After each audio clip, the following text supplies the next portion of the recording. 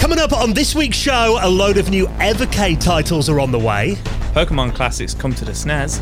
And we go inside the world of EA and Midway with Michael Rubinelli.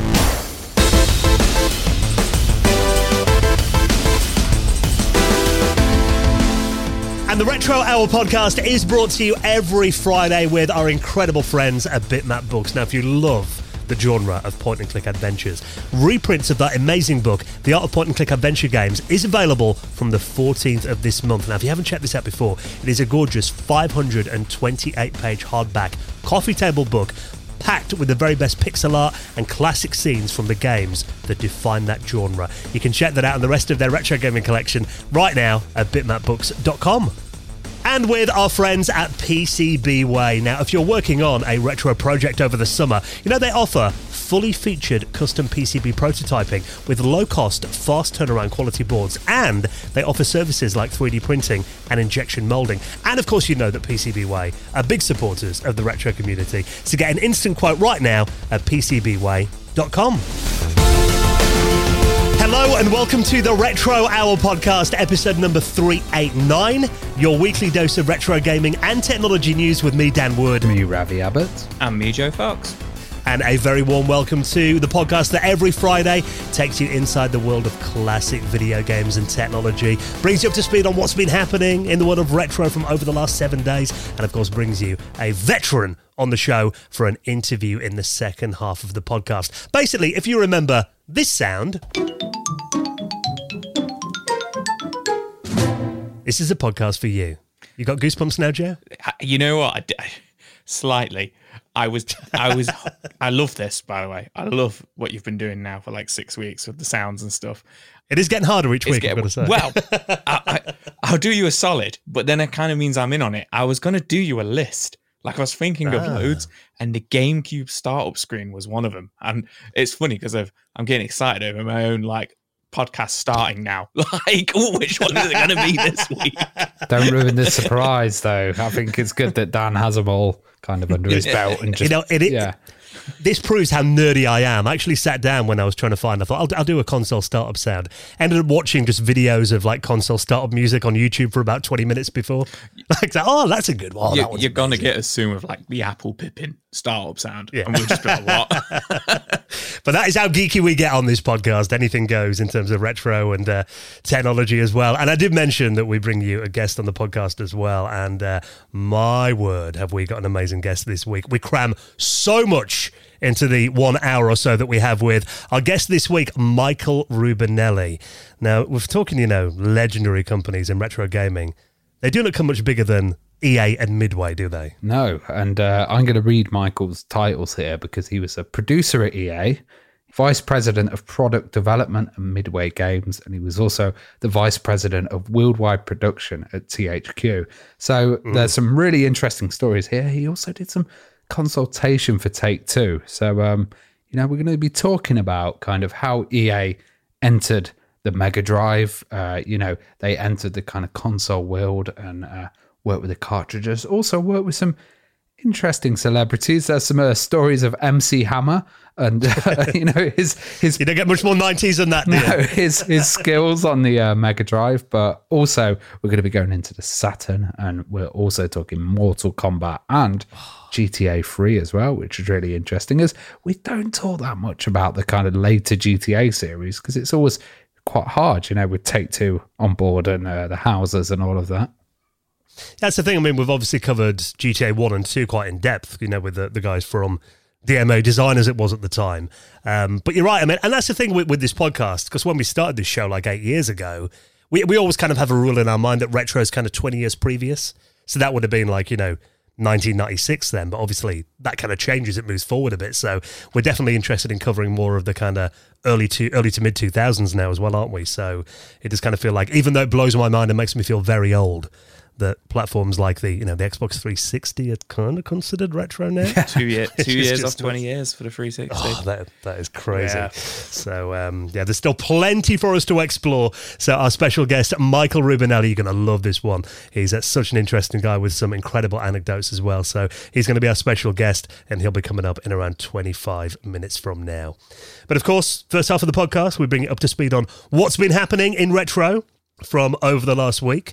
And I'm looking over now at my I've got to admit, slightly neglected Evercade, because I have got one, but I haven't bought any new titles for it since, I think the last collection I got was a Bitmap Brothers collection at Christmas last year. I haven't got any new stuff for it recently, so I'm looking at it thinking, that needs a bit more love. And actually, it turns out that timing-wise, this works very well, because earlier this week on Monday, Evercade had their showcase, and basically they've lifted the lid on their plan for pretty much the next year. Yeah, this is pretty wild. So a couple of weeks ago, we talked about all the kind of games that have been announced through limited run, and like they're kind of like next year's worth of releases. And I think that built a lot of hype online. These are all the games that are coming out. This is huge. So I think Evercade have maybe taken a little bit of a, leaf out of their book with doing this. Because I've not, like you say, I've not got an Evercade, but I've not seen much about the Evercade recently. Like you said, last time we probably covered it on the show was the Bitmap Brothers one, that came out over Christmas. And there has been a couple this year so far, like the C64 collection and Team 17 collection. I think we did cover that one. But yeah, they have announced a huge catalogue of games that are coming out from now until February 2024. They've announced their kind of like lineup. So I'll run through them real quick, but there's one that I kind of want to go back to and talk about. Hopefully it's the same one you guys have spotted as well, which is actually a brand new title, which I think looks really interesting. I'd just like to mention that, a lot of these titles that are coming out for this are new ones and indie titles, which, the Evercade traditional, a lot of the stuff is kind of emulation. And this is showing a kind of a different approach to the Evercade, I think, especially with this, full title just coming out on one cart, because usually they come out as multi-carts as well. I'd just like to mention as well, Evercade Evolution magazine, which is absolutely awesome. If you're an Evercade fan, I'm sure they're going to be covering these titles as well. But yeah, go ahead, Joe. So we've got in August, we've got the Pico Arcade Pack, as well as the Sydney Hunters Collection. But in September, Sunsoft Collection and the Amiga Collection 1. So is it the Delphine Software Amiga Collection 1? They're obviously, games like Another World. Delphine, wasn't it? And legendary French developer. Yeah. And then October, we've got Home Computer Heroes Collection 1, as well as Full Void, which is the game that me and Ravi have just mentioned, which I'm really excited about. Well, I want to talk a bit about this Home Computer Heroes, because to me this one looks really interesting. I mean, it's got a couple of games that, Ravi and I know we're big fans of on the Amiga. I remember Ravi coming over my house probably around 8 years ago now, and we were sitting on my couch filming a YouTube video wearing kind of camouflage and face paint like army guys when we're playing a game called Tanks Fury, weren't we? Or Tanks Fury. Yeah, so this looks like, usually they have a compilation that's done by a certain company or done by a group. It looks like they've got together a lot of different indie titles and kind of modern titles as well that have come out. So you've got Attack of the Petsky Robots, which is a 8-bit guy. You've also got Bridge Strike, which is the one that you mentioned, and Tanks Fury, which were both out. Is it Tanks Fury or Furry? It also I think it's Fury. Fury, it'd be Tanks Fury. Yeah. And they've also got the Farming Simulator C64 edition, which is really interesting because that was packaged with Farming Simulator when they actually sold the full package. So maybe this coming out separately. They've also got a Citadel, which was an old Amiga kind of first-person shooter, but it's got a remake at the moment. And it's remonstered. Yes, and then they've got a Planet X2 as well, and the Sword of Lana, which I'm not familiar with those, but this does look really interesting, having this kind of modern indie, but aimed at older systems kind of setup, Well, I think it opens them up to a new audience as well, because Tanks Fury is a great game, but obviously it was really big on the Amiga community, but opening it up to a modern system, I think is very cool. Anyway, there's more to come. What else we got, Joe? So in November, the Duke Nukem Collection 1 and 2. Really interested to see what's going to be on there and what the Evercade is going to be running. Obviously, you've got the DOS games, but kind of like after that, I'll be interested to see what the Evercade can do. Then in December, you've got Good Boy Galaxy Witch and Whiz pack. And then I'm going to get this completely wrong. As well as that, in December, you've got the Demons of Asterborg and Asterbros package, which we were Mega Drive games. They were like new retro Mega Drive games, which we've covered before, which look really interesting. Got a Metroidvania, very Metroidvania kind of Shovel Knight look to them. They look really interesting. And then the next one they've announced after that so far is for February 2024. Is just Indie Heroes Collection 3. But yeah, have you guys seen this Full Void? This looks really interesting. That's coming out in October. Yeah, this is Evercade's first ever single game cartridge. So I mean, we talked before that generally they release compilations, but this looks awesome. This is it's a cinematic 2D platformer with nods to other retro games. Like, I mean, we mentioned Another World. Then it looks a bit more like Flashback probably to me watching this. I mean, my notes here, I put it looks effing wicked. Like, I think it looks very Stranger Things, maybe A Quiet Place, in terms of like modern films and cinema kind of thing, but then a real callback, like you say, to Flashback and Another World style. And I love those games. I love them as well. And it's got really stunning visuals, really stunning soundtrack. And like Ravi said earlier on, this has been made for the Evercade. So this is the first game for the Evercade that isn't emulation. It's actually running native, on the native hardware. Which I think is really cool, and maybe something, if it's successful, maybe something they're going to kind of work towards. I think it's good that they've got to this point. It might not be for everyone. Like I said, these are modern titles, but for the older systems. Whereas some people collect the classic ones, but they've kept the price range the same as well, which is just fantastic. And that's what I like about the system. You can get quite a few games for a decent price, and this looks like a premium release to me. This Full Void, it's definitely worth it. Yeah, I mean, these titles, we'll talk about the price. The pre-orders are open now, 1st of August. So when this episode comes out, they are available to pre-order. Cart's coming out in October this year, but it's only £17.99, which is such good value for something like this. I mean, it's coming out, physically, a full-colour manual. You even get an included comic as well to give you a bit of a prologue and background on the game.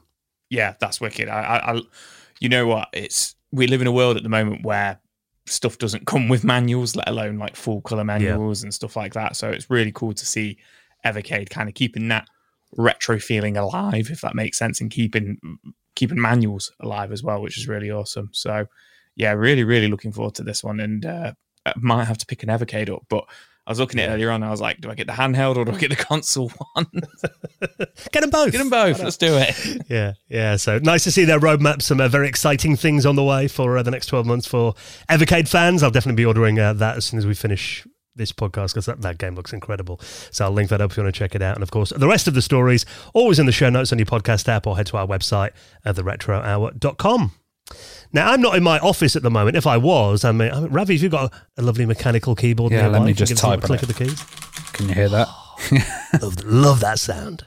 That's the sound that keeps my wife awake at like 2 o'clock in the morning when I'm next door, banging away on the keyboard. It is loud. Can you imagine what the old offices were like with everybody using those and the old computers, There definitely are, over the last few years, I think because of gamers, mechanical keyboards have definitely had a big resurgence. Whenever I go into like I was going to say PC World or Curry's as it is now, they've got a big gaming section in there now. And there's so many kind of neon and lots of RGB lights on them and stuff. All over them. This one looks very cool though. This is from 8-Bit Dough. Now we've talked about them before. They do kind of Bluetooth controllers, that kind of retro style. A lot of kind of controllers they generally do, but this one is the first keyboard I've seen from them. But this is a Nintendo-inspired mechanical keyboard that is in the vein of the old school NES and Famicom keyboard. I really like the Famicom one.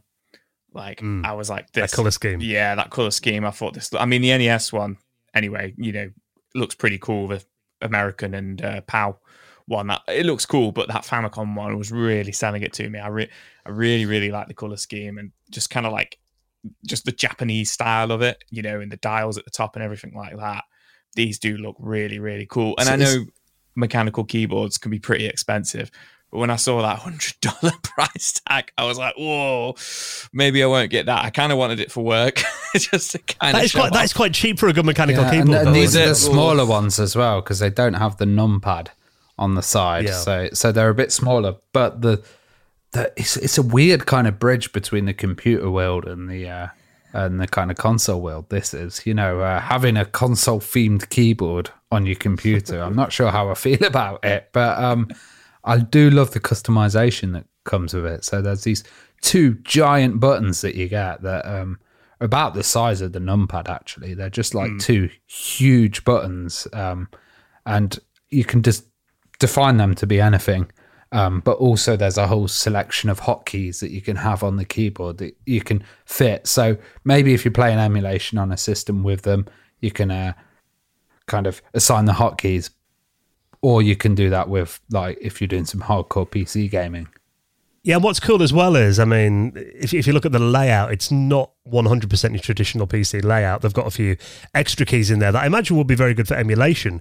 When I'm looking down at the Apple keyboard in front of me now, where you normally get the right control and the right alt key, they've actually got an A and B buttons there, haven't they? That are in bold red on the NES-style keyboard. So that means if you're playing NES-style games via emulation, having those keys will be quite handy, I imagine. Originally, when I saw this, though, because, I mean, these are really, it doesn't look like they're off-the-shelf parts. So first I thought, have they just kind of skinned a third-party keyboard from someone else? And then I thought, is it going to be a recreation of the actual Famicom, the Family Basic keyboard that came out back in the 80s? I thought, is it going to be like a version of that? It's not, though, is it? It does look quite different to that. Yeah, it's quite different. It's not that. But that, even if it was emulate, like, I used to play a lot of emulation on keyboard, when I was younger, a lot of Super Nintendo, and that big B and A, like, it's cool, I like it, but I can't imagine I'd use them. For me, this would be more just, I'm an adult with adult money and I just want to get something stupid for the office at work. It does go well with the mouse as well that they released. Which went down quite well, which was a weird mix between computer and console. But at the moment, there's a lot of renders of it, and I'm wondering, is it wireless, which would be good, or is it wired? And a few renders have wires and a few don't. So maybe it has the two options, but a lot of them are shown with older systems, and I'm thinking, how have they got that wirelessly then? So it might just differ from the kind I've of got images. a feeling it is. I've got a feeling it's wireless only. It's Bluetooth apparently. Okay. It's got USB-C, so I think that's only for charging. In the third image, they've got wires going in and out of it. So often with these, that's generally just to charge the keyboards or a data cable. Okay, it could be, yes, though. that would make sense. It's got a built-in battery by the looks of it as well. But I do think it's very cool. I mean, that would look awesome on your desk. And I think, obviously you can't really tell until you feel, what a keyboard feels like under your fingers. But I think, for $100 for something that's unique like this, and if it feels nice, I think that's pretty good value. So pre-orders are available now, and that's going to be shipping next week, August 10th. So if you want to check that out, I'll put that in our show notes as well. Now, you must have been excited about this one, Joe. Now, I did mention last week on the podcast, didn't I? I incorrectly said that you were addicted to the Pokemon Go game. I was wrong about that, but you were addicted to an older Pokemon series, weren't you? Come on, give me this. So yes, I grew up. I'm first gen Pokemon. I was. Yeah, of course you are. Of course I am. I saw something the other day on Facebook, and it was like, if you can name the first 151 Pokemon, you're generally around the age of 34. And I was like, I'm 34 and I can name all 100. I remember at school we used to have a guy, and Jeffrey, if you're listening, and he used to sit in the canteen, and we'd be like, right, recite every Pokemon and do impressions, and he'd sit there at lunch just like labelling them all off and doing all the Goldeen and all that kind of stuff. Yeah, and you know what though? It's crazy because it's bigger than ever now, isn't it? My little nephew's off to a Pokemon cards expo this weekend where they do trading. Yeah, it's massive at the moment, Pokemon is. And it's funny because it's like, there's a lot of people at work, I still like to think I'm quite young and hip, but there's all these like 20-year-olds and stuff at work, and I'm like, I remember when Pokemon came out. And all right, granddad. Yeah, exactly. But anyway, that's not the story. Talk about how I had a love for Pokemon when I was younger. The story is somebody has, now this has been done before, okay, but this is very different, and there's a 20-minute video on it, and this is by Below Average Gaming, and it took me a while to kind of get my head around it. So hopefully you guys can help me out with it a little bit. But I've seen these cartridges before. So Pokemon Red, Blue, and Yellow came out on the original Game Boy, and then you got Gold and Silver version a year later. Now, these have been ported to the Super Nintendo before through just general emulation. Just stick in emulation on a chip, stick it on a motherboard, stick it in a SNES, cartridge, and stick it in. So when Dan sent me this earlier today, I was like, well, why is Dan sending me this? I've seen this for years. Because Pokemon never got any love on the Super Nintendo. It was, even though it was on the Game Boy from 96 onwards, you got Pokemon Stadium, Pokemon Snap and stuff like that for the N64.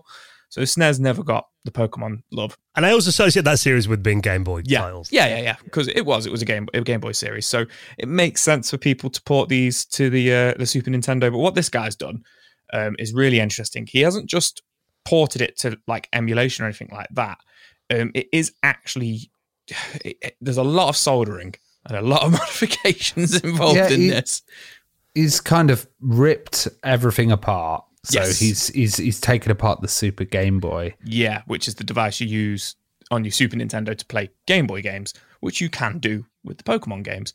But yeah, he's used the guts of a Super Game Boy and the actual Pokemon cartridges. Now, he does use fake Pokemon cartridges just because he said Pokemon games are just too expensive and he doesn't want to rip apart. You don't want to rip apart a classic Pokemon Yellow because they're like $50-$60, like 50 quid in the UK and stuff. So yeah, like you say, Ravi, he's used the actual Super Game Boy, hasn't he? Yeah, but he's gone to the level of getting the actual link in there as well. Yeah. So, this is a fully functioning kind of Super Game Boy cartridge and link all shoved into one tiny little case that you can then just put into a Super Nintendo and it just fires up, Yeah. Yeah, and he's done this so well. I mean, essentially these are the look like Super Nintendo cartridges, and he's got the colors as well. I mean, you've got the yellow one, you've got blue transparent one, red transparent one, the gold one, the silver one. I mean, they're all here and they look like these could have been commercial releases. Yeah. He's got labels printed up for them as well. So basically you've got, the Game Boy adapter and the game nicely contained within a Super Nintendo cartridge. Yes. And then, like Ravi says there, I don't want to just gloss over it. It has got the link cable functionality.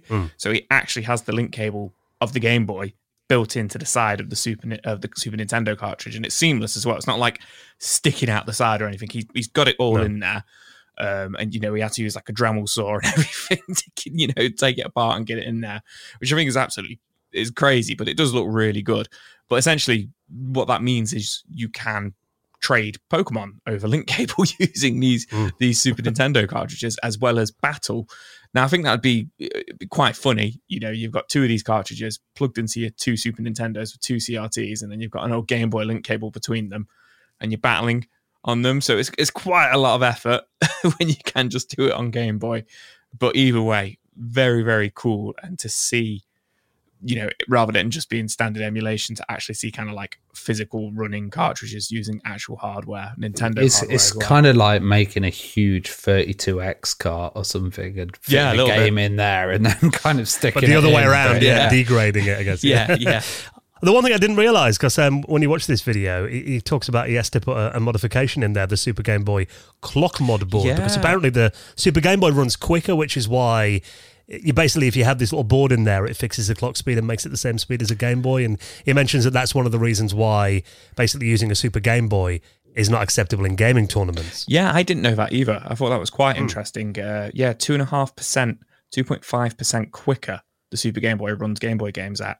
And then he played the music from Pokemon Silver one after the other and was like, can you tell the difference? And I was like, no, not at all. And then he played them at the same time, and you can actually really tell the difference. You're like, oh yeah, okay, one is like, I know it's only 2.5% quicker, but it sounds significantly quicker when you played them at the same time. So yeah, that was an interesting little fact of the day for you. Yes, I imagine there is quite a lot of people will be watching this video, probably including you, Joe, thinking, I'd love to buy one of those, but it looks like he's just making them for himself, unfortunately, but it is a very cool video, so I'll link that if you want to check it out in the show notes. I just think now we should have a section called Joe's Fact of the Day. Every week. Starting next week. Well, what are you wearing on your feet right now, Ravi? Socks. That's it. And they're not fancy. They're not Sonic socks or anything. I've got Christmas pudding slippers on right now. Obviously, perfect for middle of August. Nothing as cool as these, though. I feel a bit left out Apple. now. Oh, sorry, Joe. Go on. Tell us what you're wearing on your feet. I've got Apple Inc. Omega Sports Apple computer sneakers size 10.5s on, mate.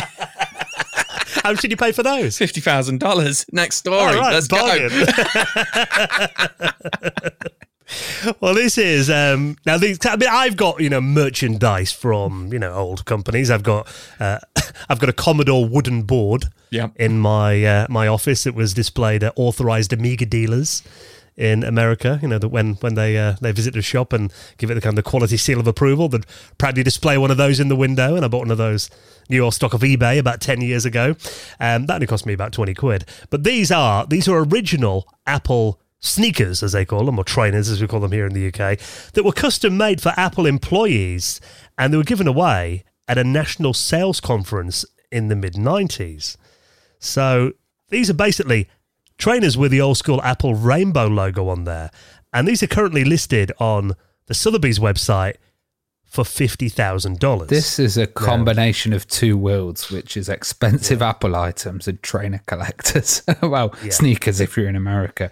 But there's a great YouTuber I watch called Addy Sneaker Freak who kind of combines those worlds, retro gaming and shoes. I bet he's all over this. This is going to be like, I reckon someone like will.i.am would buy these and go around with them. It's interesting because it's kind of like an internal thing, but really it is just a kind of Apple piece of clothing. Like I remember they used to do some really nice stuff though, like the Apple II the Apple Macintosh, the original one, used to have these nice carry cases that you could get as well that were all kind of official and stuff.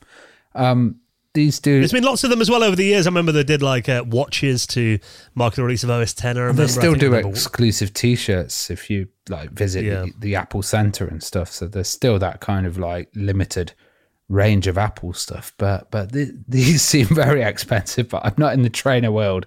They're $50,000 at the moment, and even reading an article on them on the BBC, they mentioned they've got a bit of yellowing on the bottom as well. So, like a old Mac, you probably need to retro bright the bottom of them to get them in perfect condition. I'm not putting any hydrogen peroxide near anything I've paid 50 grand for, I've got to say.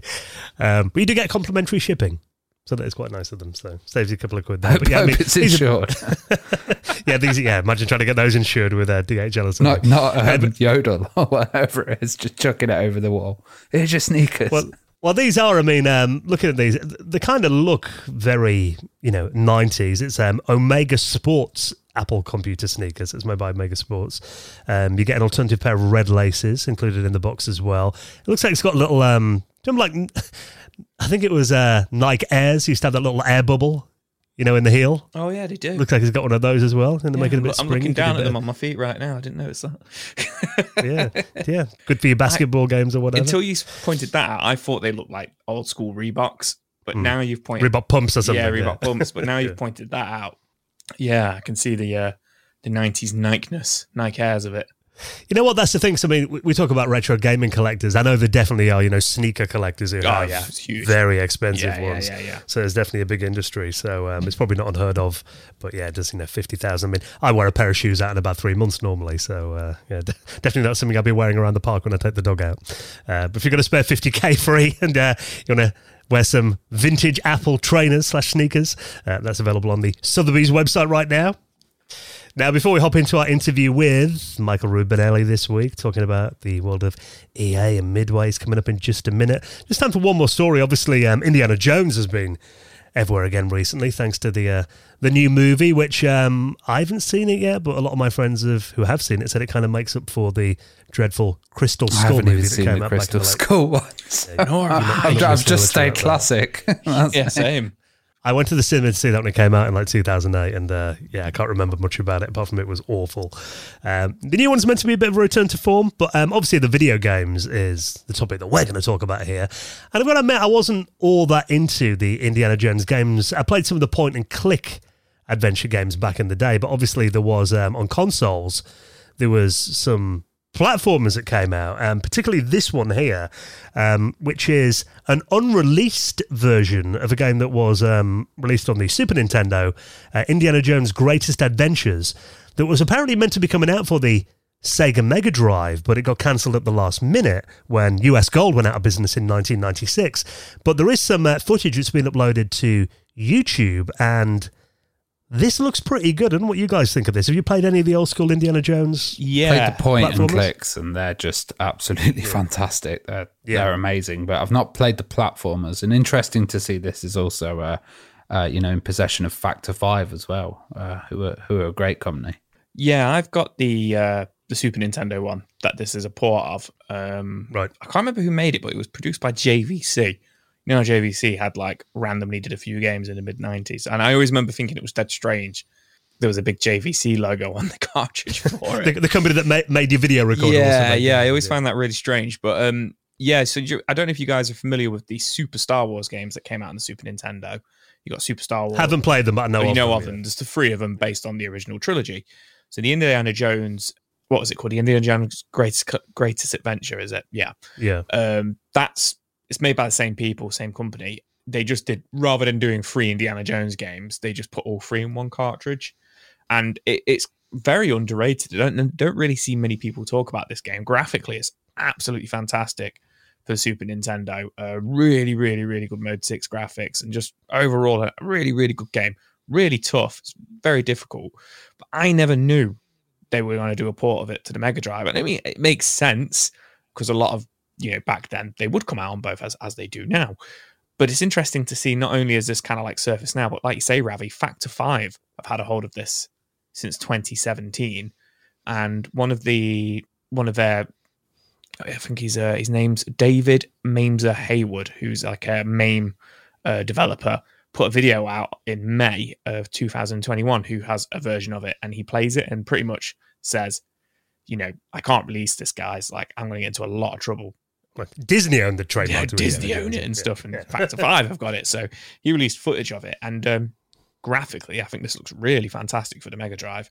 I don't know what... Does it look much different to the Super Nintendo version? It's a bit more washed out than the Super Nintendo version, but interestingly, in the article I'm reading here, for time extension, they say that they think it makes it look more true to the films, in terms of the palette that the Mega Drive is using, a lot of browns, a lot of greys and stuff like that, because, a lot of caves and stuff. And, the Indiana Jones films aren't exactly bright, colourful films, even though they've got fantastic magical sets and everything, the set in, Nazi era, World War II, and then obviously in caves and temples and stuff like that. But graphically, it does look a little bit different. It looks a bit darker. In terms of sprite animation and stuff, I think it might be a little bit less than the Super Nintendo version. Definitely, as I always say, it's got that Mega Drive twang to it. It's a late Mega Drive title as well. 95, 96. There's 96, a lot of extra tricks in development that have gone into this. It does look very impressive to me. But yeah, it would be wicked to see this come out. And it's funny because when you first sent this over, I was like, yeah, everybody knows there's an Indiana Jones game for the Mega Drive. It came out in America. It's the Young Indiana Jones Chronicles game. And it's not that. It's completely, like you say, I got this completely wrong. So I had no idea about this. So I would love for this to leak. Well, there have been a few prototypes over the years. Apparently, there's 3 of them that's known to exist, and there has been, some earlier footage put on YouTube. And interestingly, Factor 5, because they did go away for a while, and obviously they're back now. And we had Julian on the podcast when we did our Turrican episode about a year or 2 back now. Didn't ask him about this, unfortunately, but it might be worth finding out a bit more about it. But apparently, they've got this 3rd prototype that's surfaced now. And from what I'm reading in the comments here as well, they did kind of approach Disney and ask if they could release it, and were told no. So it doesn't look like it. And the fact that they've actually told Disney that they've got it now probably means it will never see the light of day. They're not going to risk putting a sneaky ROM out there, are they? Yeah, exactly. Disney, no, it's them. Yeah. So you wouldn't want to feel the wrath of their Disney's lawyers, I imagine. So it is very sad that we'll probably never get to play this. But again, like you said, if you are interested in checking out this game, it is available on the Super Nintendo. So there is at least that. It's not a game that you're looking at thinking, I'd love to play that, but I'll never get the chance. It's just this version of it. But it is always interesting to see kind of what could have been. It's interesting that, they're still planning on releasing Mega Drive games in 1996, because we're well into the PlayStation and Saturn era by then, weren't we? N64 was kind of on the horizon. So it does look very good though. So I'm going to check out that gameplay. I'll link that up, and of course the rest of the stories in our show notes at theretrohour.com. So we had some nice comments about Pete the Patron, as you nicknamed him on the podcast last week, Ravi.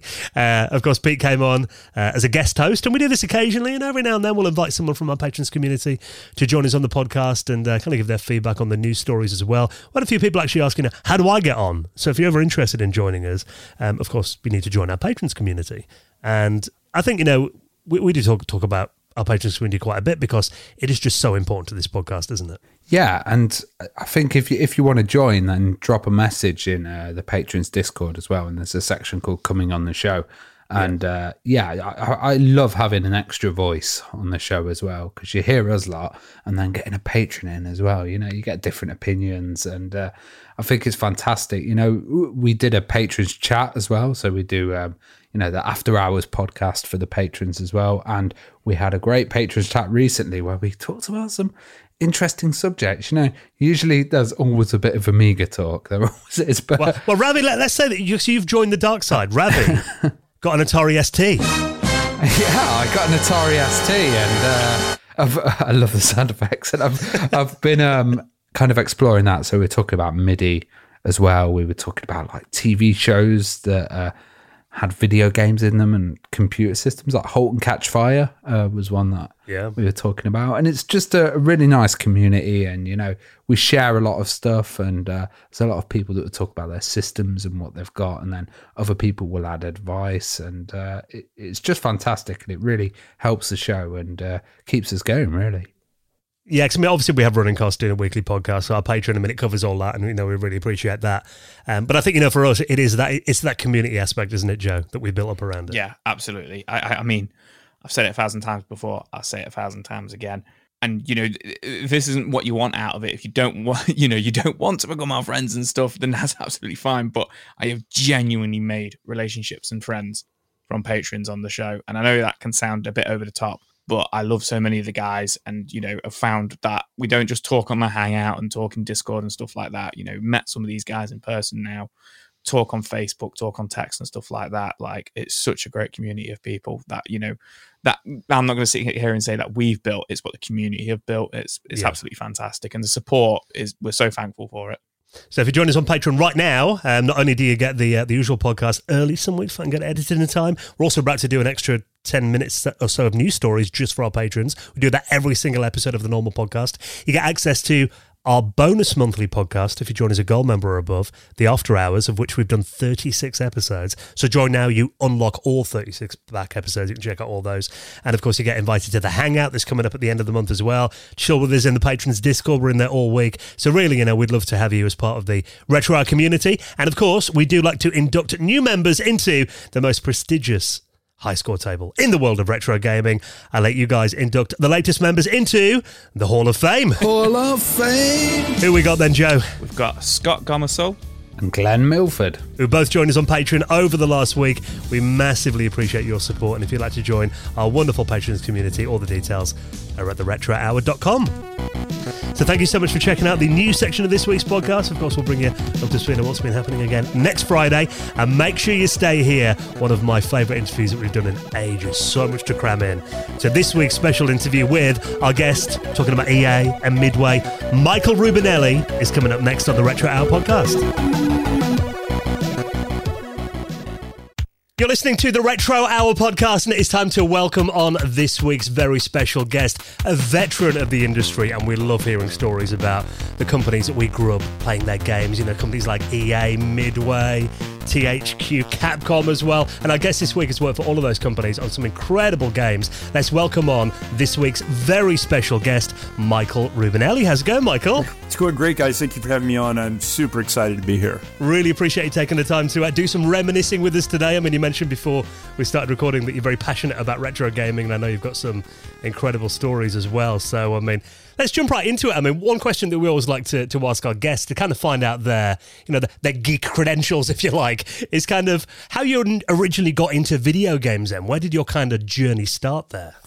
Gosh, my journey started, when I was a kid. The Atari 2600 came out to show you how old I am, and I really wanted it. And I told my dad, I said, the system's like $150, and there's a retail store that's not in service anymore in the U.S. called Sears. So they had it on sale, and I was just like totally in love with it because I was a big arcade gamer.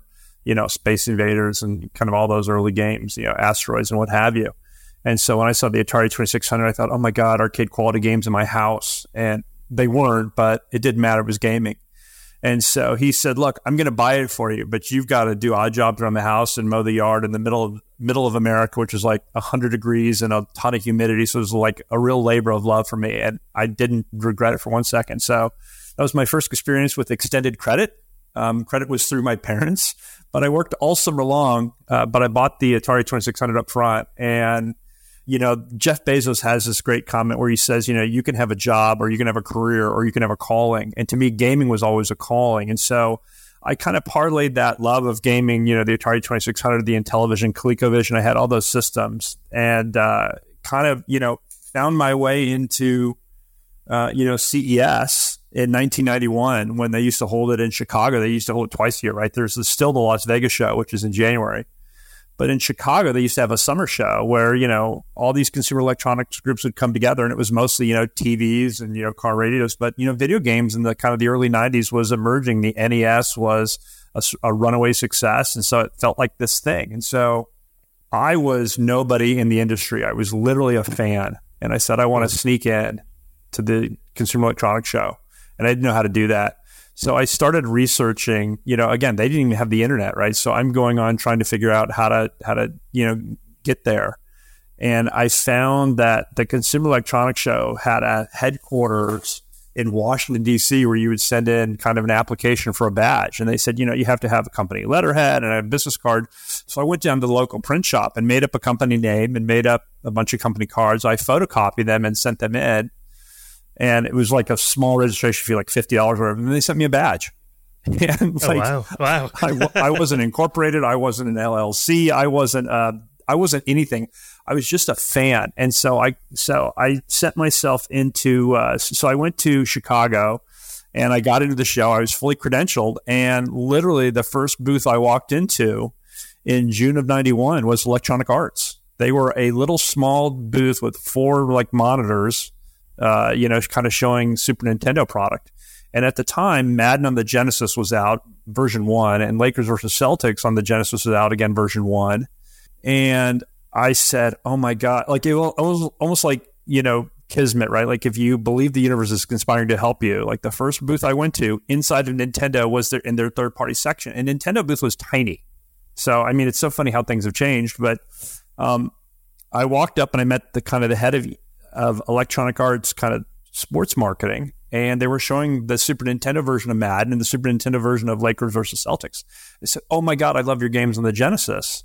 And they said, oh, you do? I said, yeah. And I started talking about it because I was a huge fan. I was a huge, Madden fan, obviously, because I just love Madden so much. And we talked about it. They're like, hey, do me a favor. And the show, this is when the Consumer Electronics Show was 4 days. Now I think it's 3 days. But it was 4 days long. This was the first booth I went to. The very first day, it was like 10 a.m. The show had just opened. Like I literally walked right in and saw EA, like it was meant to be. And they said, do me a favor. And walk around and look at the games and tell me what you think looks good and what doesn't look good. I'm like, oh my God. Somebody from EA cares what I think. Like I was 23. I was gobsmacked. I'm like, oh. I had my camcorder. So I spent the next 2 days filming every game, my hotel at night, making notes, stack ranking these things, this is going to be great. This is going to be great. Here's a trend I see, all these things that just came to me very organically because I had a love of gaming. And so I went back on that fourth day. At the end of the day, after I had all my notes, I had all my lists, I had everything written up, and I was super excited. And I went back to that same person and said, hey, her name was Diane Flynn. She was had a EA kind of action and sports marketing at the time, back when they kind of blended all these different genres. And I said, hey, Diane, I've got those notes for you. I got the feedback. She goes, and you are? I'm like, instantly, I was soul crushing. I sort of thought, this woman asked me to do something and she's going to remember me and I'm going to really stand out. I went there on the fourth day and she's like, I have no idea who you are. Oh, no. A valuable early lesson. Oh, very valuable lesson. So I said, oh, well, on the first day, you asked me to do this and you asked me to do that. She's like, okay, yeah. Oh, come here. So she takes me back to this big glass table. And I thought, oh my God, now I've really made it. I'm big time now. I'm in this big conference room. And so in reality, it was a tiny conference room. It was a tiny table, but it felt like a big deal to me because I was like nobody from nowhere. And so I started giving her all these notes on kind of emerging trends, track and field, boxing, like all these sports are starting to take foothold. And, here's the action games that I saw, and this is what I think about this, and this is what I think about that. Like, she's taking furious notes. And I was like so happy. She's like, hey, as a reward for this, we're coming out with a new, hockey game called NHL Hockey. And we're coming out with a game called Earl Weaver Baseball, both, on the Genesis. I'll send you a free copy. I'm like, oh my God, I can't believe it. I'm getting 2 free games for this. This is like, in reality, I'm like, you look back and you think, this is nothing to them, right? But to me, I was like, oh, it's like a massive deal. And so NHL comes out, and it's now, 2 months later, and I have Diane Flynn's phone number, and I call her. I'm like, oh, hey, I hate to bother you. Again, I'm like nowhere. I'm living on the East Coast. I'm not even in the industry at all. I've got a side hustle where I've taken my collection of old 8-bit Nintendo games and I put them in convenience stores and video stores around the area. This is before Blockbuster ever rented games. So I thought, you know what? If movies will rent, why won't games rent? So I had a couple friends of mine that ran, convenience stores and video stores. I said, see what these do.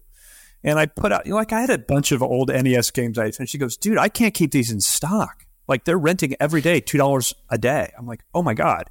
So I go get this unsecured loan, right? And it's for $1,500 just on my name. I pay the loan back in 40 days. Well, I used the loan to buy a Neo Geo. I used it to buy some Genesis systems. I used it to buy software. I said, I just want a side hustle that lets me buy games for free, which is all I really care about, right? Like, I want to feed my gamer habit.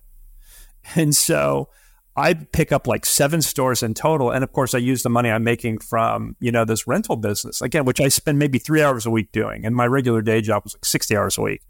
But in this 3-hour a week job, that's how I make the money to go to the CES show, to get the hotel, to rent the car, all that fun stuff. So I call her up and I say, look, I said, I haven't gotten that free copy of NHL.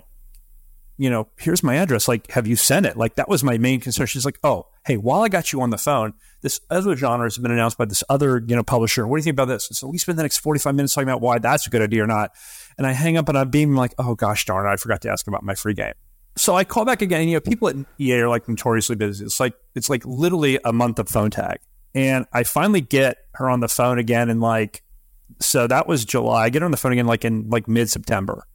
She says, hey, this is going to sound weird, but how would you think about coming to work at EA in the marketing department? We have a role for an associate product manager, and nobody in our marketing group really is as passionate about games as you are.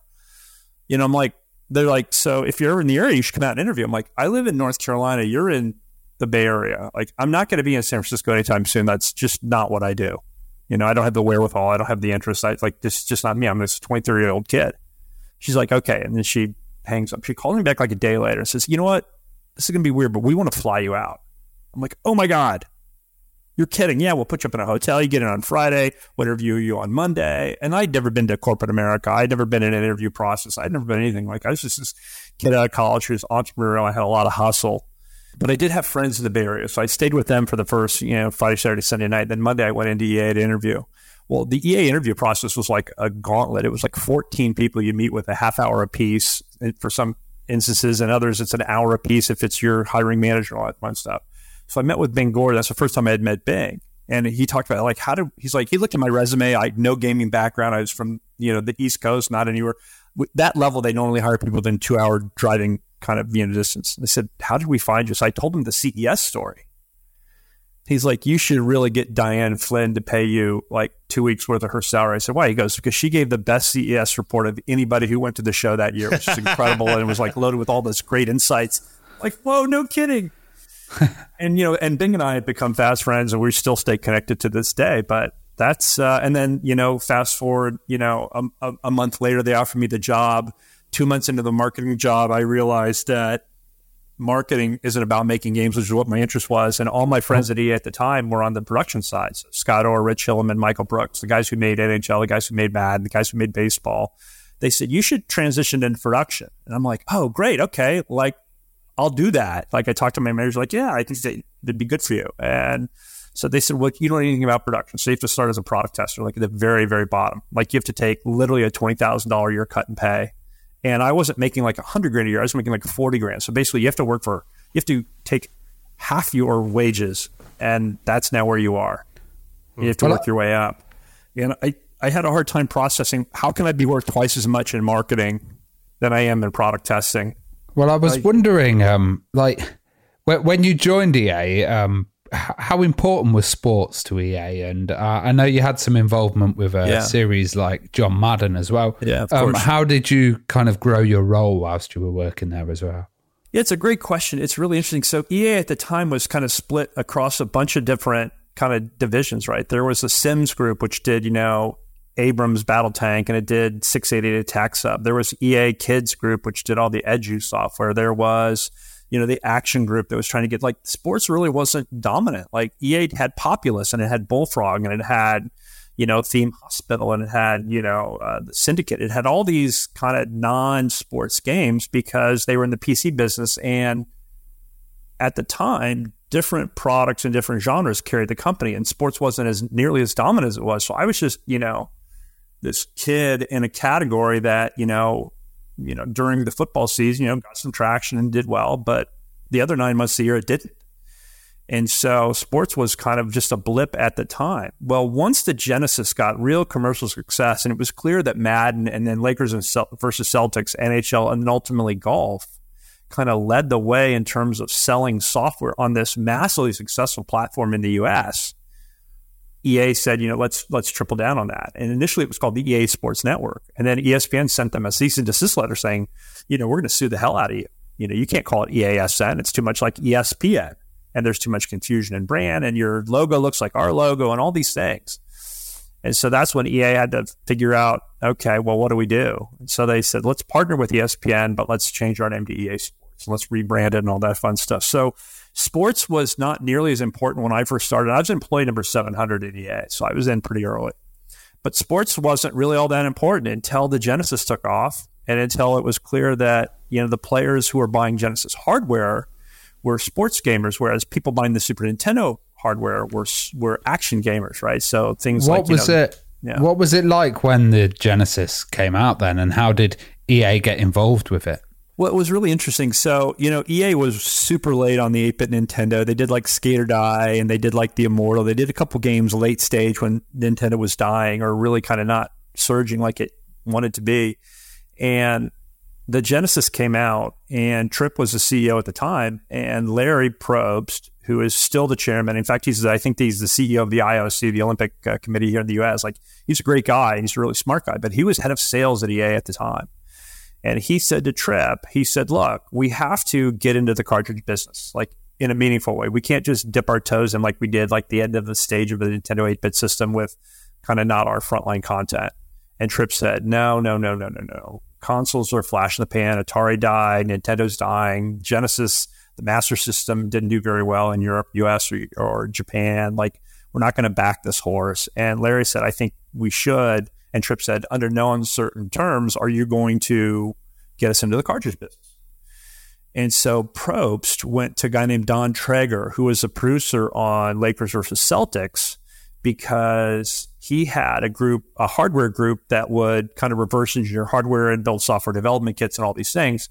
And he said to him, Don, can you port Lakers versus Celtics PC onto the Genesis? It's a similar Motorola chipset. It's the 63080 chipset. Can you port it? He said, yeah, I can. No worries.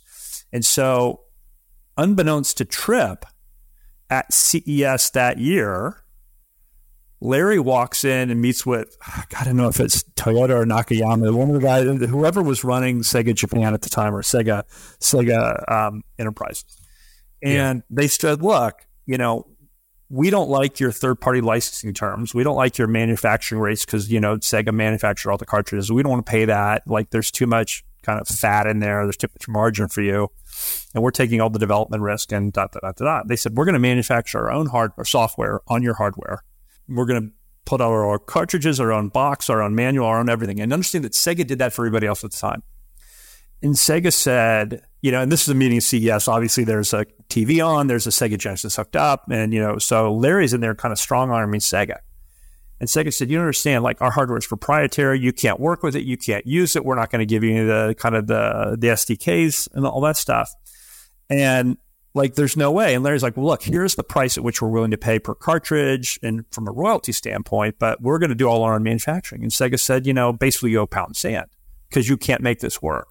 And we don't care who you are and we don't care what you're doing.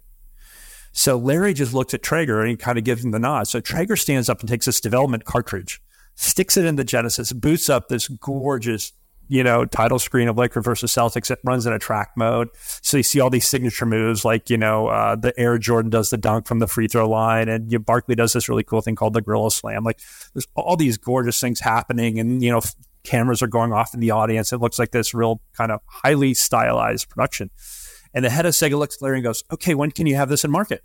Like, it's that simple. They're like, whoa. And, obviously then that game was hugely successful commercially. And that's really what led, Larry to become, CEO of EA and then ultimately chairman of the board. And Tripp then, agreed to go on and start up the 3DO company where, again, EA and all the VCs that backed EA backed Tripp. And that's how the 3DO was born. I mean, let's talk about Madden, because, I mean, obviously it was and still is, one of the biggest sporting titles in the world. So what was your role in those? I know you worked on quite a few of those titles, and any kind of memories that stand out for you when you worked on those, and any major milestones that you achieved? Yeah, a ton of memories. So I started off in product testing, and one of the first things it gave me was, a version of Madden to work with and to test. And I really just so fell in love with the game. And so I built kind of all these matrices to test, field goal kicking, levels of certain powers of kickers and punting and all that stuff. And I had so much fun playing and loving the game. There was a bunch of bugs I found, though, in the original version of Madden, and I kept bringing them to the production company or to the producers, excuse me. And I'm like, do you guys know these bugs, like these game-breaking bugs are in the original Madden? They're like, no, we had no idea. I'm like, yeah, they are. So like, wow. And so like, so they're sort of like, we're going to keep an eye on you. So pretty soon they took me from kind of lead tester, or from tester to lead tester, and from lead tester to assistant producer. So as assistant producer kind of manages and oversees the gold master process.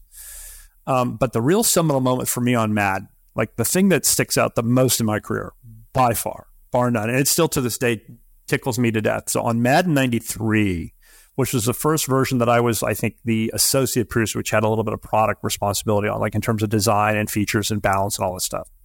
So in the old days of the cartridge business, you would bring in the programmer like the last week or two to finish the game, like close out all the bugs and get it ready. And so it's 3 a.m, and we flew in this programmer. His name was Mark Lester. We flew him in from Maine, and he and I are, working around the clock, trying to go gold master to Sega the next day at noon. We have to have the delivery because they're going to ship the code over to Japan and all that fun stuff. So it's literally 3 a.m. And I'm so high on Mountain Dew. Like at that time, you just guzzled Mountain Dew nonstop so you could kind of work forever. And at some point, you crash under your desk for an hour or two and you start it all again the next day. So it's 3 a.m. and he goes, you look despondent. Are you really tired? I'm like, no. He goes, I said, I'm depressed. He said, why are you depressed? I said, because pass interference is so broken. Like the offensive player can draw it on the defensive player every single time. Like it's a total exploit and players use it to win.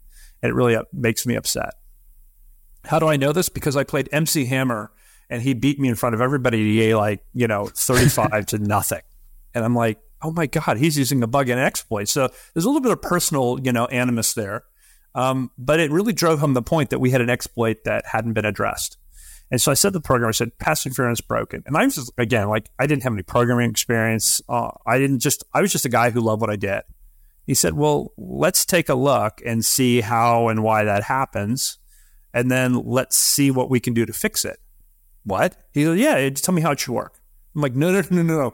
I'm not the game designer. I'm not the executive producer. I'm not going to change pass interference. He's like, look, let's just see how it works. So we looked into the code. We saw what caused pass interference, and we saw how the offensive guy could trigger it.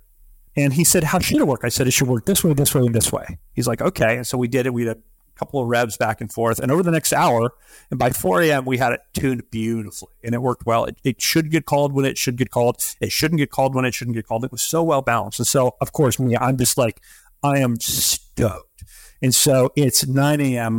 My boss's boss walks in the next morning. And I said, I know we're going to go to Sega in about 3 hours, but I want to play the final build with you because I made a pretty interesting gameplay change without your approval, I know. I said, but I want to show it to you, but I'm not going to tell you what it is. He was like, okay, let's play. So we play a game and back and forth. I have a good time. And he looked at me, he goes, oh my God, you changed pass interference. And I was expecting the next words out of his mouth to be, and you're fired, And he said, tell me how it works. Tell me what you did. So I walked him through it, and I said, this is how it happened. This is why it was an exploit, and this is why it's a terrible user experience. I said, this is how it works now. And I said, let's try to see if we can't get it triggered unnecessarily.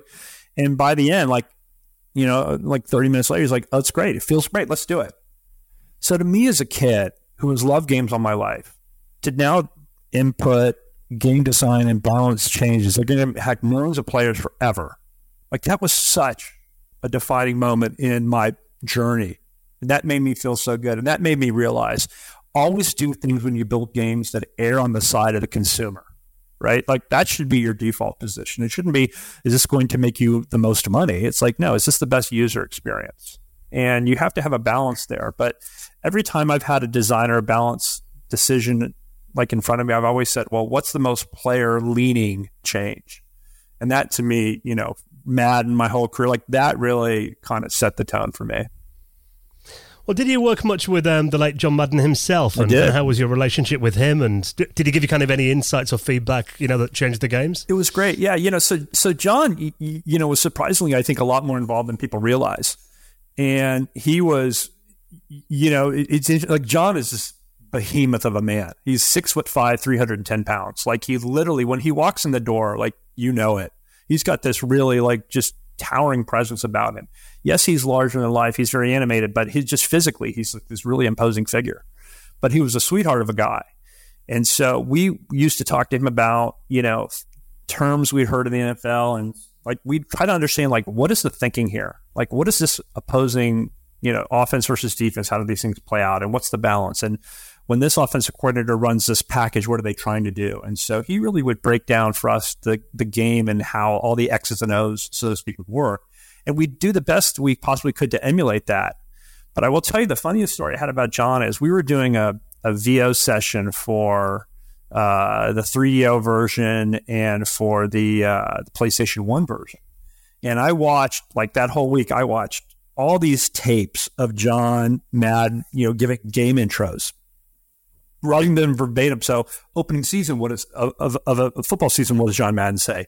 In the playoffs, what does John Madden say? In the Super Bowl, what does John Madden say? In terms of setting up the moment, right? Because we wanted this thing to feel like we're capturing the spirit of a game going in. So this is all kind of intro text. Hey, welcome everybody. This game, ...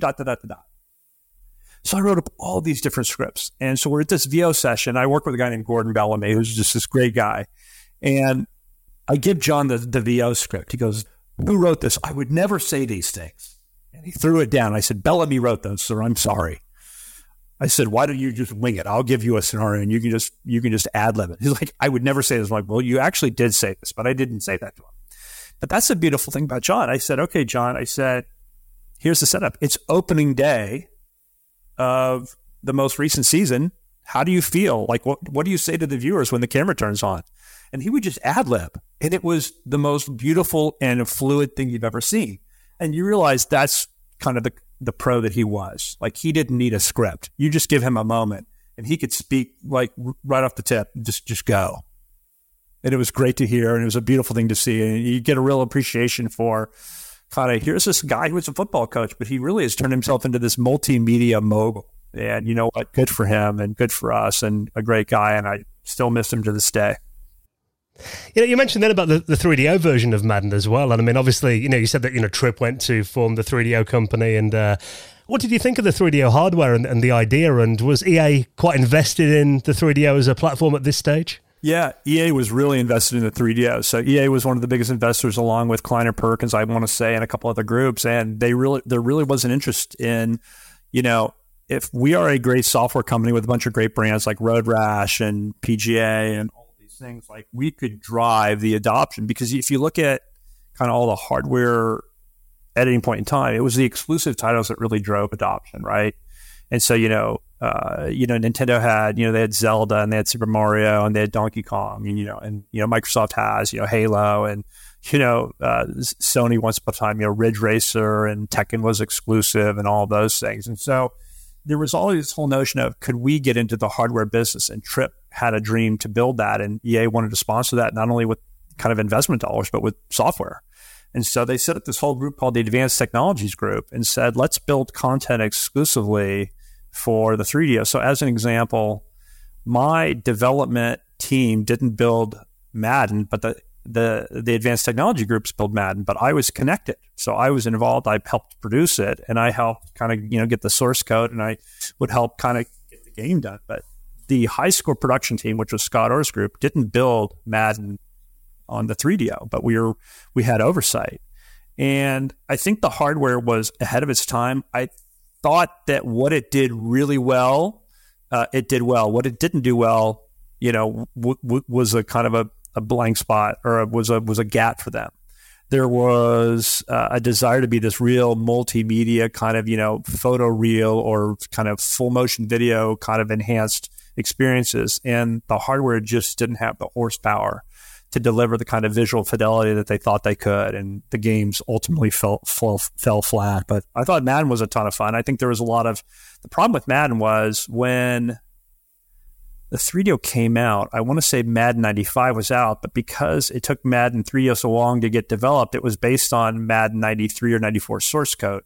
So there wasn't feature parity between the two, which was unfortunate. Like the 3D owners, like, wait, where's trading and where's, the playoff system and where's, editing players and all those things are in the current version of the Genesis. Like, wow, it's not even as fully featured as the Genesis version.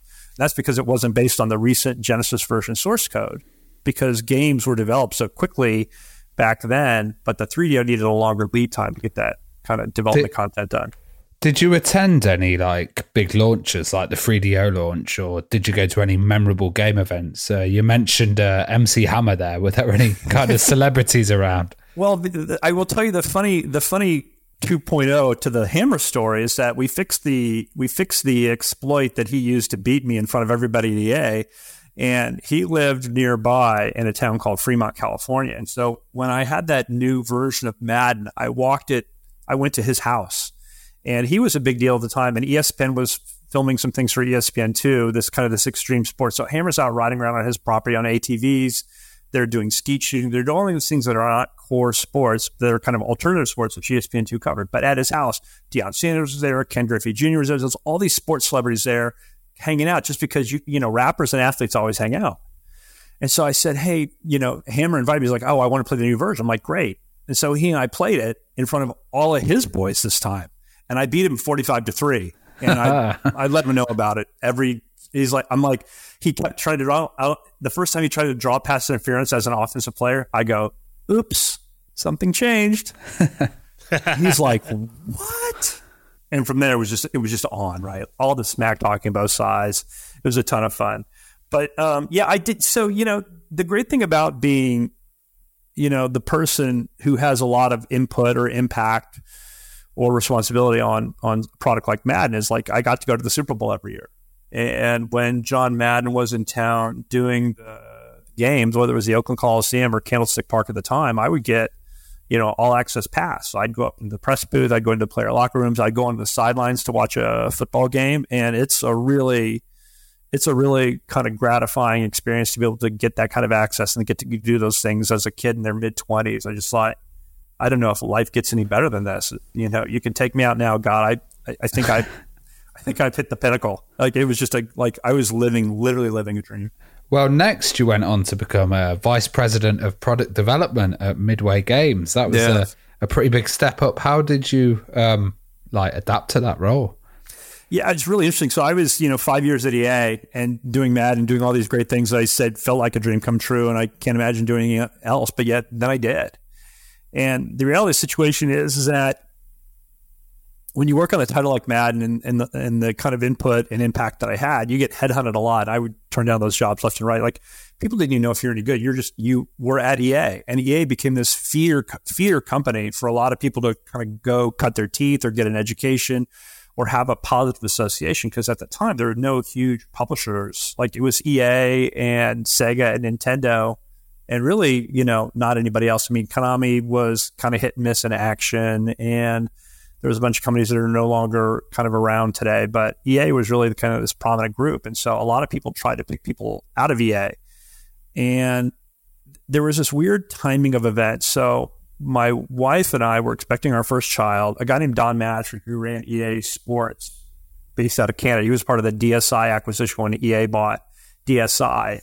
They had Test Drive. They had a bunch of other games that EA wanted to get into that business. And they ultimately became EA Canada, and they built the first FIFA on the Genesis, which got a ton of love and it's like a good group. And so they appointed Matrick in charge of all of EA Sports. And he came to me and said, I want you to do nothing but Madden for the next 5 years of your life, 24/7, 365. And the great thing about EA at the time, because games on the Genesis, not the PlayStation, but on the Genesis were so quick to build, it was 6 months of building Madden and 6 months of doing something not Madden, right?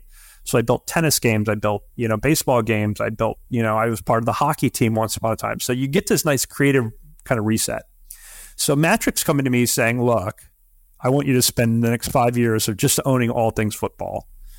I have, my wife is expecting our first child, and I've got this group Midway headquartered at the time out of San Diego saying, look, we're getting our licenses back from Acclaim, which was Mortal Kombat and NBA Jam and all these, Defender and Robotron and, all these great games that I loved as a kid. They said, we need somebody to come in and build these for the console. Like, we're an arcade company. We don't need a console. They said, we'll more than double your salary. You'll get to move to San Diego. You can buy a house. Your wife can quit working. It was like all these really alluring things and it was the executive role. I said, okay, how long is it going to take for me to become a vice president of EA? Will I even get to become a vice president of EA? How quickly will it take for me to make this much money? And again, the cost of living in San Francisco was way higher than San Diego at the time. Now they're a lot closer, but San Francisco was very expensive relative to San Diego.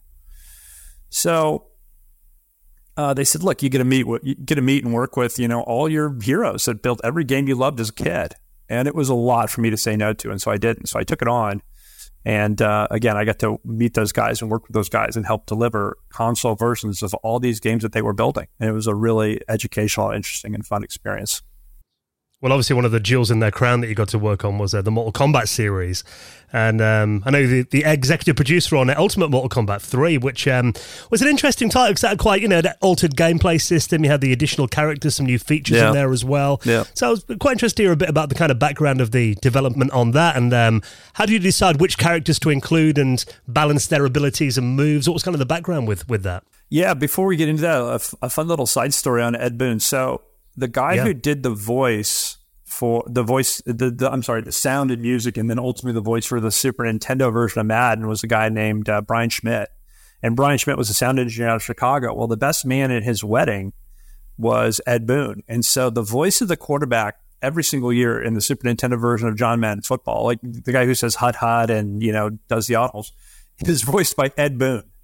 Oh, wow. Like literally the creator of Mortal Kombat is the quarterback voice in Super Nintendo Madden because he was the best man, our contracted sound engineer. It's kind of a funny side story. And that's an amazing bit of trivia. Yeah, so Ed and I still kind of joke about that to this day. And Ed Boon and John Tobias both are just, they're really, really, they're gentlemen and they're princes, and they are so thoughtful and nice and giving of their time. And so in meeting with Ed, the funny thing about Ed early on and all those guys at Midway was literally the bread and butter of the company was always the coin op. Like that's all they knew how to do. They knew how to build, 4-minute adrenaline rushes, and they didn't know how to build a product that was selling for $60 where players didn't have to put in another quarter. And so there was a lot of educating that we had to do with them in terms of growth and progression and accumulation and additional content. And that's where a lot of those new characters came from. Now, that was, you're taking me back. That was 24 years ago or whatever it was, 25 years ago. Yeah. And so while I don't understand or remember the addition of, Noob Saibot versus, Smoke versus Reptile versus this character versus that character, I will tell you, UMK3 as it relates to the big deal there, again, as we talked about, was, Sony PlayStation wanted exclusive content for a pack-in for the PlayStation, hardware launch.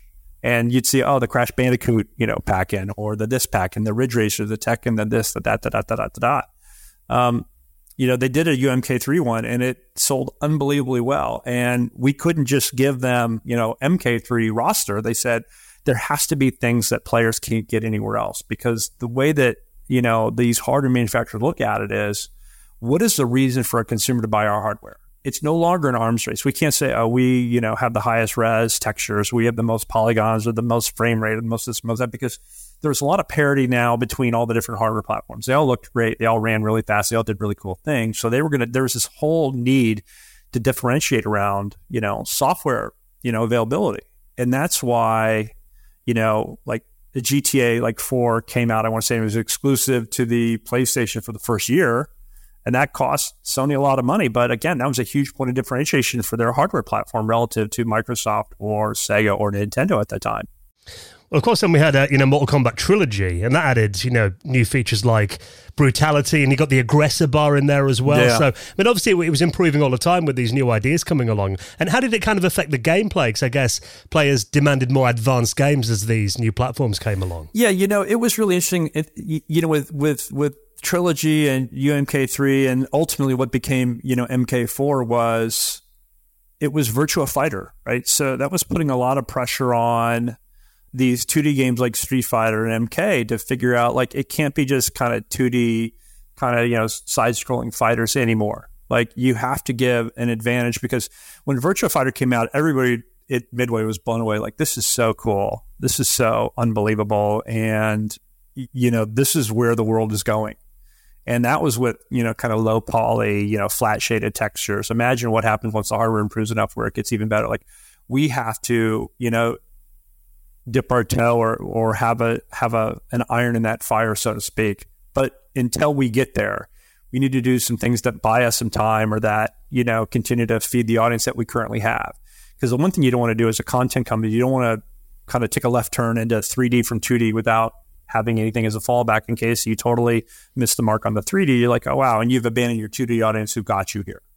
So there's a real intent to have this transitional period where you give them content, you give them moves, you give them animations, you give them aesthetic improvements, you give them all these things that keep them engaged while they figure out kind of how do you kind of unlock what that 3D experience wants to be. And MK4, as a result, was really delayed and wasn't, super well received, because it's a hard thing to do and to get it right. And having a 2D fighting game like MK or Street Fighter or Guilty Gears or King of Fighters or any of those things, like, that's a much easier game to balance, right? And that's a much easier game to understand power curves and player versus player and character versus character and all that. But as soon as you move into that Z space, and how does this feel, and how do you maintain that rapid, like, bloodlust that you get in 2D in 3D and make it feel like there's not this visual disorientation? Like, that's a real hard thing to do. They've obviously cracked the code, and they had, but they had a lot of bites at that apple, so to speak. And so that's really was kind of what Trilogy was all about, was, how do we continue to just put something out there we know people will like? We give them, a little bit more of the same, but it's 10% better, or it's 10% more, while we figure out what that 3D paradigm wants to be. And obviously, these were coming out on various platforms that were very different architectures. I mean, you had, it came out on DOS, the PlayStation, and the Sega Saturn as well. So It's quite interesting to hear kind of how did you adapt it to different hardware specs? And I've heard that the Saturn was quite a tricky platform to develop for. It was, and I think a lot of things that, like, people don't realize is you had this with the Saturn. Like, it's like, oh, good, cool, it's disc based, and so we're going to put a bunch of full motion video in there, right, and a bunch of really high res audio, which is really expensive from a storage standpoint.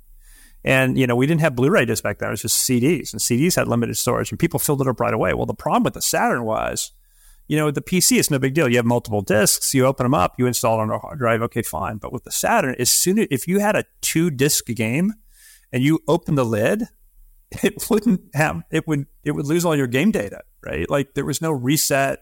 I mean, there was no memory card at the time. There was no internal memory that could save all these things. And so that was a little bit of a design flaw from the Saturn standpoint of, like, we're going to give you, storage media that's going to be able to hold a lot of really cool high-end stuff, but not a lot of deep gameplay, right? And so they really were at kind of cross purposes of, hey, here's a machine that can show incredible visuals, and the fidelity was at the time was through the roof, and yet as soon as you need to change discs, everything gets compromised, like everything.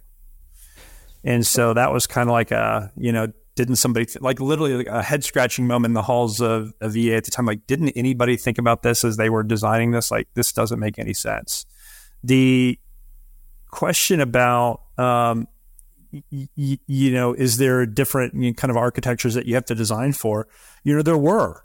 And, the thing that was really interesting to us was that Nintendo, historically, starting with the 8-bit Nintendo and then the 16-bit and then the N64, they were always inferior from a hardware standpoint. It was always the least powerful graphics processor, least powerful, main CPU. Like, it was always underpowered, because underpowered parts of those hardware systems were cheapest to buy, meaning they could charge the same price but have more margin. And Nintendo, and they were right, always said, we don't need to have blast processing, which is what the Genesis called it. Like, we don't need to have the fastest chipset. We have, Miyamoto-san, and we can build the best games with what we have, right?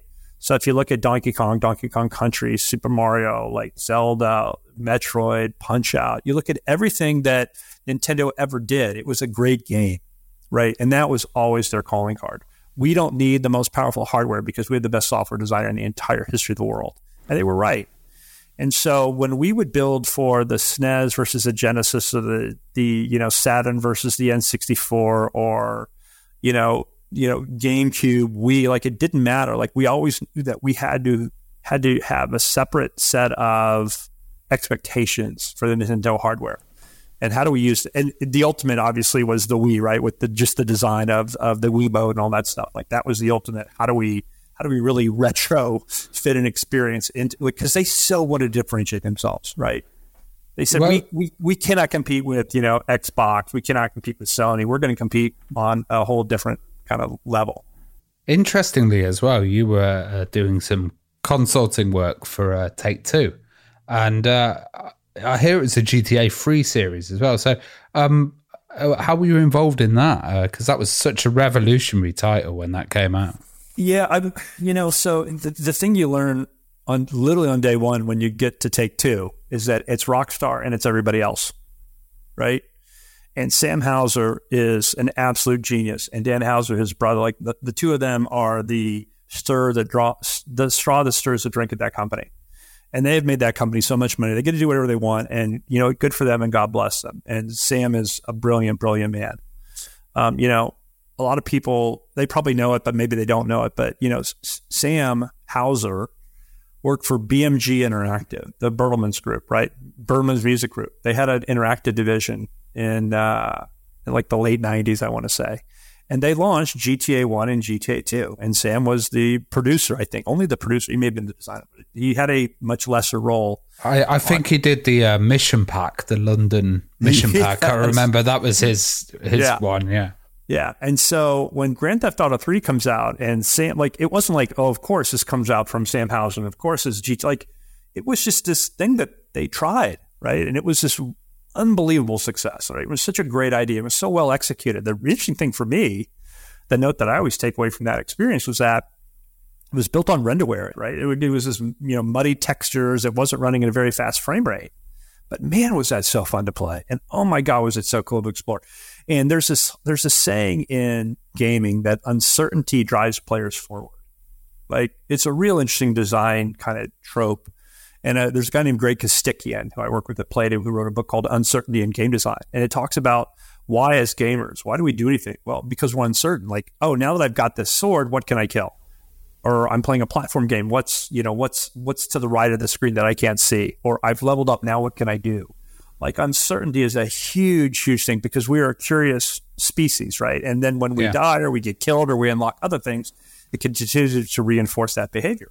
And that, that title was, it was one that transitioned from 2D to 3D really well, whereas other titles had struggled. Do you think it was very special in that way? Well, yeah, because if you look at what GTA 2 was, it wasn't what GTA 3 is in terms of just the overall trope, right? Like, GTA 3 was all about, getting money, robbing, stealing, carjacking, questing, all those things. And GTA 1 and 2 were much more humble in their ambitions, not because it wasn't open world, but because the whole premise was tied to stealing cars opposed to building an empire, right?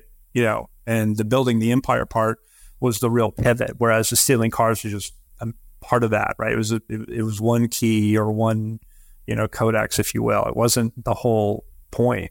And so they wrapped this whole idea around what can I do if I give a player a bunch of things that they can do, but the end that justifies the means is how am I building this empire? How am I moving up the ladder? But ultimately, how am I progressing, right?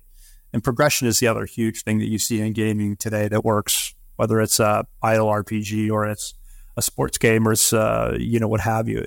Players, we always want to be progressing, right? We want to be moving forward towards a desirable goal.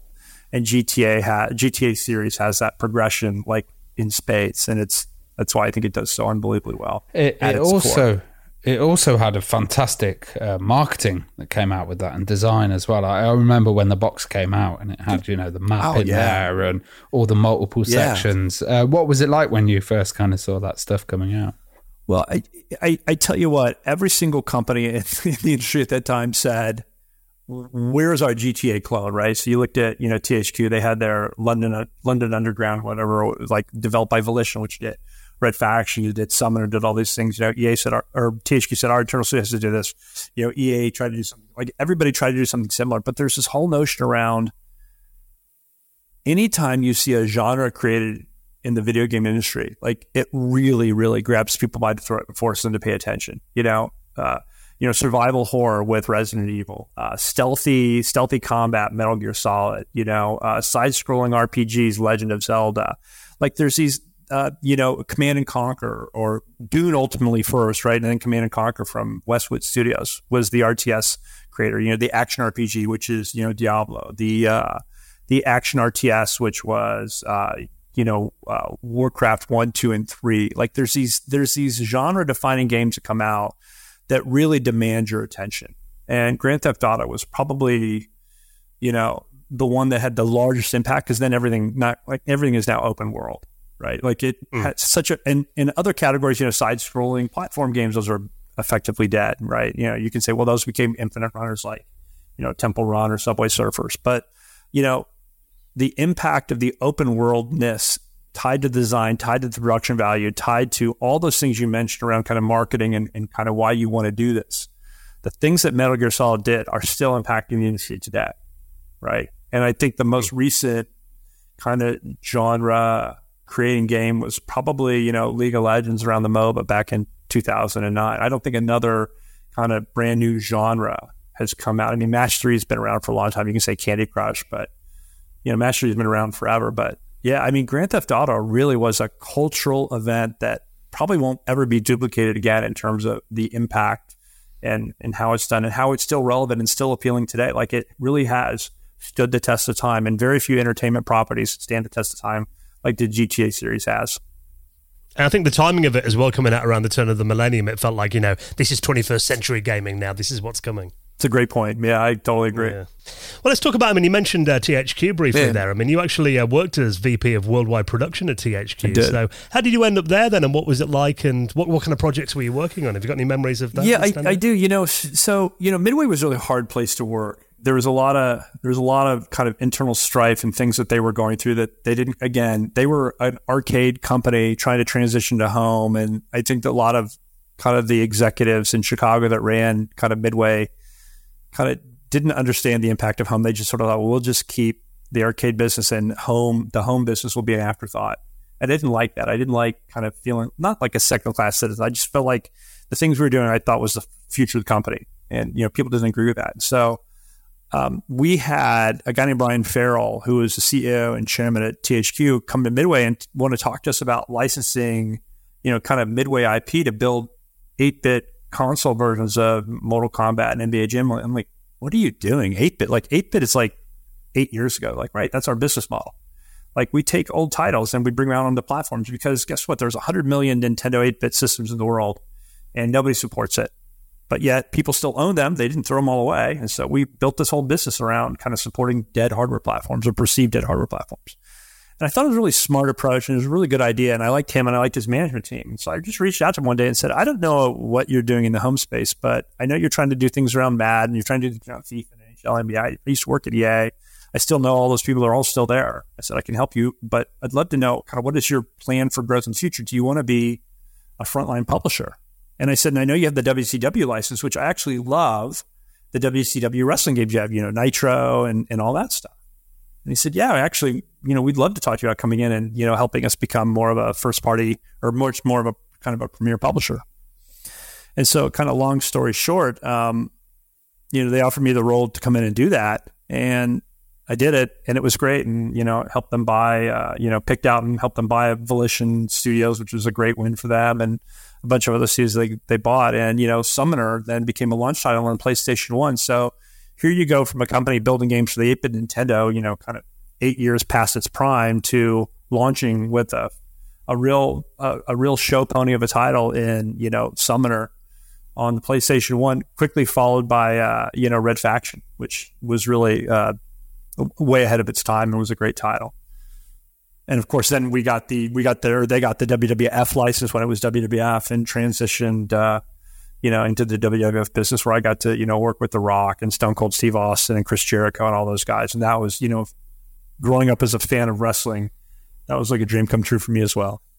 Well, Michael, we could talk to you all morning, but I appreciate that you've got things to do today. I do. You've had such an incredible career and worked on so many incredible titles and companies. I mean, let's just kind of, just to wrap things up, what are you working on these days? So I'm in Web3 gaming, which a lot of people kind of groan and go, oh, NFTs, that's the worst, and Web3, that's the worst, and play to earn, that's the worst. And I would tell you that you're right on some of those things and you're completely wrong on other things. I was at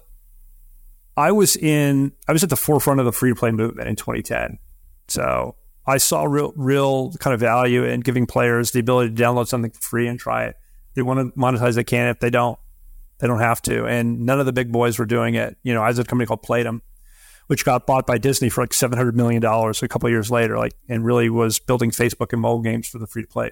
I got religion around, just because the big people aren't doing it doesn't mean it doesn't need to get done. And so the thing that I love about Web3 gaming is that it's all about player asset ownership and players being able to sell what they've earned or what they've dropped for them or what they've crafted or what they've traded for, and selling accounts, selling items, selling, because this is something that's happened in this business for 30 years.